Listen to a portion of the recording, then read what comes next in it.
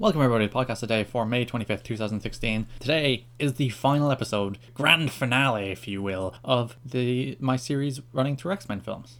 I've done every other X-Men film, including the one just released, X-Men Apocalypse. Done them in a weird order, where I did X-Men 1 Apocalypse and then in chronological order. That makes perfect sense. You'd swear I planned this stuff. Today I'm talking about X-Men Days of Future Past, which is definitively the best X-Men film. I can say that with a great deal of confidence. In fact, I'm going to rank them right now for you. I'm not going to make you wait till the very end of the podcast to rank them. It's Days of Future Past, The Wolverine, X-Men Apocalypse, X-Men First Class, though they're the most interchangeable of this definitive list. So definitive I just said two are interchangeable. X-Men 2, X-Men 1, X-Men Origins, and X-Men 3. So that is the definitive ranking of all of the X-Men films. But why is X-Men Days of Future Past number 1, you ask? Well, that's an interesting question. It features the return to the franchise of Bryan Singer for the first time since X-Men 2, or X2 if you will, because that's what the film is actually technically called, or X-Men 2 United in certain international markets. Bryan Singer returned to the franchise for the first time in 11 years, it's 2003 to 2014, and this was the sequel to X-Men First Class, so McAvoy, Fassbender, and Lawrence were all back, and they were joined by the original cast. It was the two X-Men universes colliding in a time-traveling romp. So Hugh Jackman was back for the full film, not just a cameo like in First Class. Obviously, Stewart and McKellen were back to play the older versions of Magneto and Professor X. Ellen Page was back as Kitty Pryde. She played a fairly large role in the film. Obviously, Kitty Pryde is a more important character in the comics. She's the one that's sent back in time in the comics, whereas, let's face it, Hugh Jackman is the biggest star of this film. You're going to send this biggest star back in time rather than Ellen Page's Kitty Pryde. But they do give Kitty Pryde some stuff to do in this film. It's not like, get out of the way, Shadowcat, Wolverine's in town. And let's face it, Wolverine is the star of the X-Men cinematic universe, or whatever they call it. I don't think there's a name for the X-Men universe. I think it's just the X-Men film universe. They don't come up with a cute name. But Wolverine is that universe's star. Hugh Jackman has always been the most featured actor in that universe, so it kind of makes sense to send him back in time. Also sees the return of Halle Berry as Storm, Anna Paquin as Rogue briefly. She plays a larger role in the extended cut, which features her in a little action scene in the X-Mansion. Not really worth watching. I actually think the cinematic cut works a little better. And the introduction of Peter Dinklage as Bolivar Trask, the man who creates the Sentinels and creates the End of the World universe. This film wins me over in the first 2 minutes, because there's a scene of desolation and I want to say apocalypse, but that's the next film. Desolation, destruction in the opening scene where the Sentinels have taken over the world, they've killed all the mutants, everything is sad and horrible, and it's being voiced over by Patrick Stewart, and then it cuts to the classic X-Men film universe theme song over the titles, and that literally, the film could be terrible, the film could literally be woeful, and I'm already on board. You have the theme song and you have a Patrick Stewart voiceover, you're gonna win me over pretty much no matter what. In fact, it then goes straight into a scene which is one of the better action scenes in the film, that and the very closing action scene, where basically in both scenes the Sentinels go mad and kill a bunch of people. But in the opening scene, the Sentinels kill most of the X-Men you love, and some of the ones you don't really know but have cool powers. Because Shawn Ashmore is back as Iceman, Omar Sy played Bishop, Colossus is back, Blink and Sunspot and Warpath, all mutants I'd never heard of, but they're in this film.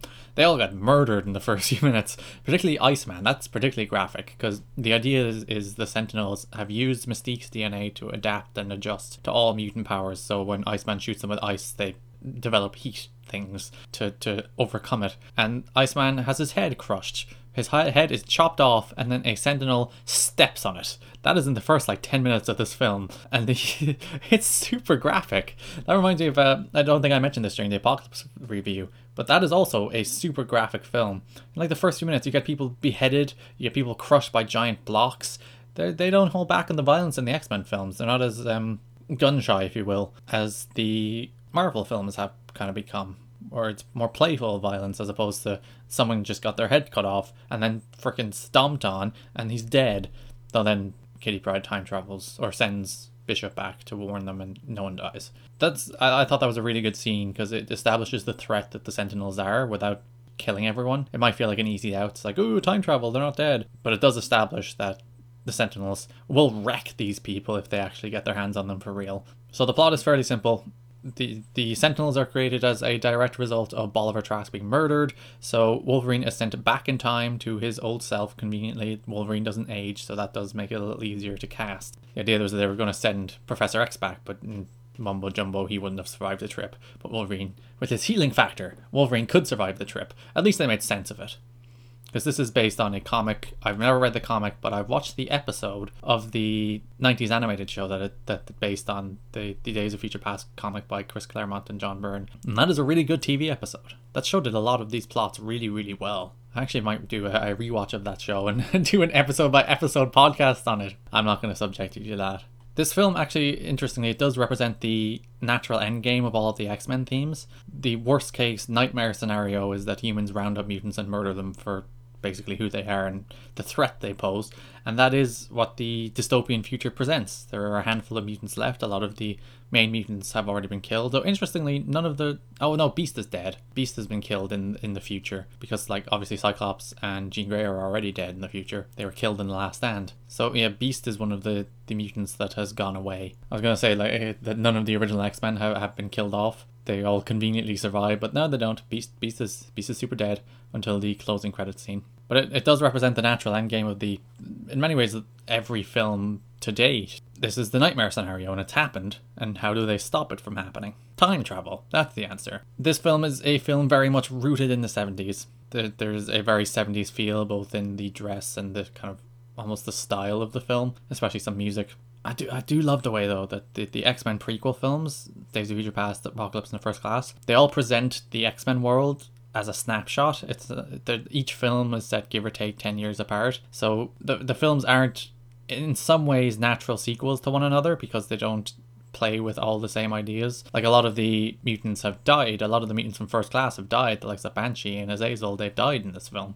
Back in the 70s, not at the hands of Sentinels. They've already been killed by humans in the 70s. So a lot of the connecting threads aren't really there. It's like, here's a snapshot of this universe in the 60s.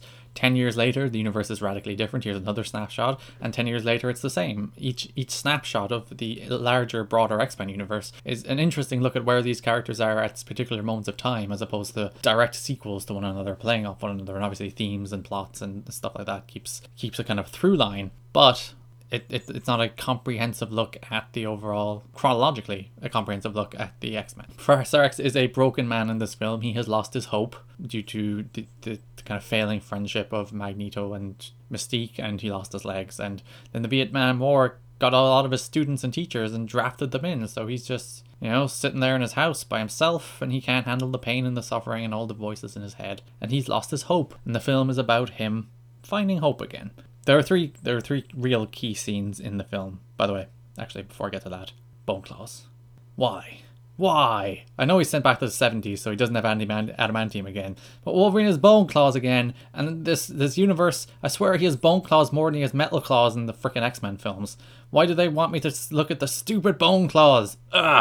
There were three kind of key scenes in this film, the three scenes I think the film builds around, or are most cool or important, that kind of stand out. The first is, of course, the Quicksilver scene.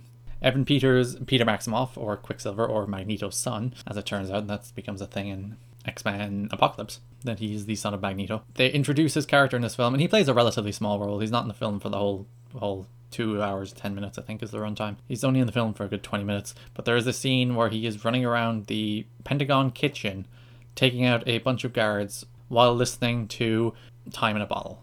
And it's amazing. It's so brilliantly shot and produced and performed that they tried to do it again in Apocalypse. And as I said in the Apocalypse review, they matched it. But if there's anything you watch from this film, if you've not seen this film and you don't want to commit to 2 hours, 10 minutes, one, you should, because it's a really good film. But that one scene with Quicksilver is just mind-blowing in how brilliant it kind of executes a speedster's powers and displays what he can do in a very short period of time, and has a great sense of humor about it as well. The second scene is the scene where both Professor X's meet, because the way the film works is that there's the future and the past, and the only connecting person is Wolverine.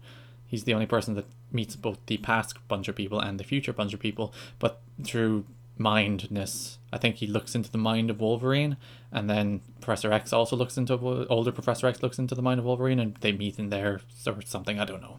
It doesn't matter. But where James McAvoy and Patrick Stewart's Professor X's come face to face and they have a conversation about the importance of using your anger and not giving into it, but using it to motivate you and make the world a better place, and not to give up on people, even though they might have given up on you. And you want them to show them a better way, and you want to keep hope. Never give up hope. And that theme carries into Apocalypse, where Magneto has also given up hope, and Professor X has not yet given up hope, because of that conversation he had in Days of Future Past with himself, because time travel. Plus it's James McAvoy and Patrick Stewart face to face. It's awesome. And the last is the giant middle finger to Brett Ratner, which is the end of film scene where Wolverine wakes up in X-Mansion in the present, and he's just wandering around. Beast is alive, and Cyclops is alive, and Jean Grey is alive, and everything that happened in X-Men The Last Stand, and everything that happened in X-Men Origins Wolverine has been undone. None of it happened. Wolverine remembers it all, which I think is important, because the way the film universe has been built around him, I think it would be fairly cheap if you took away those experiences and how formative they were, and where the character is and who the character is. Wolverine does remember everything that happened, including the future that never came to pass, plus the past that has been undone. Wolverine remembers it all, but it hasn't happened. Never happened.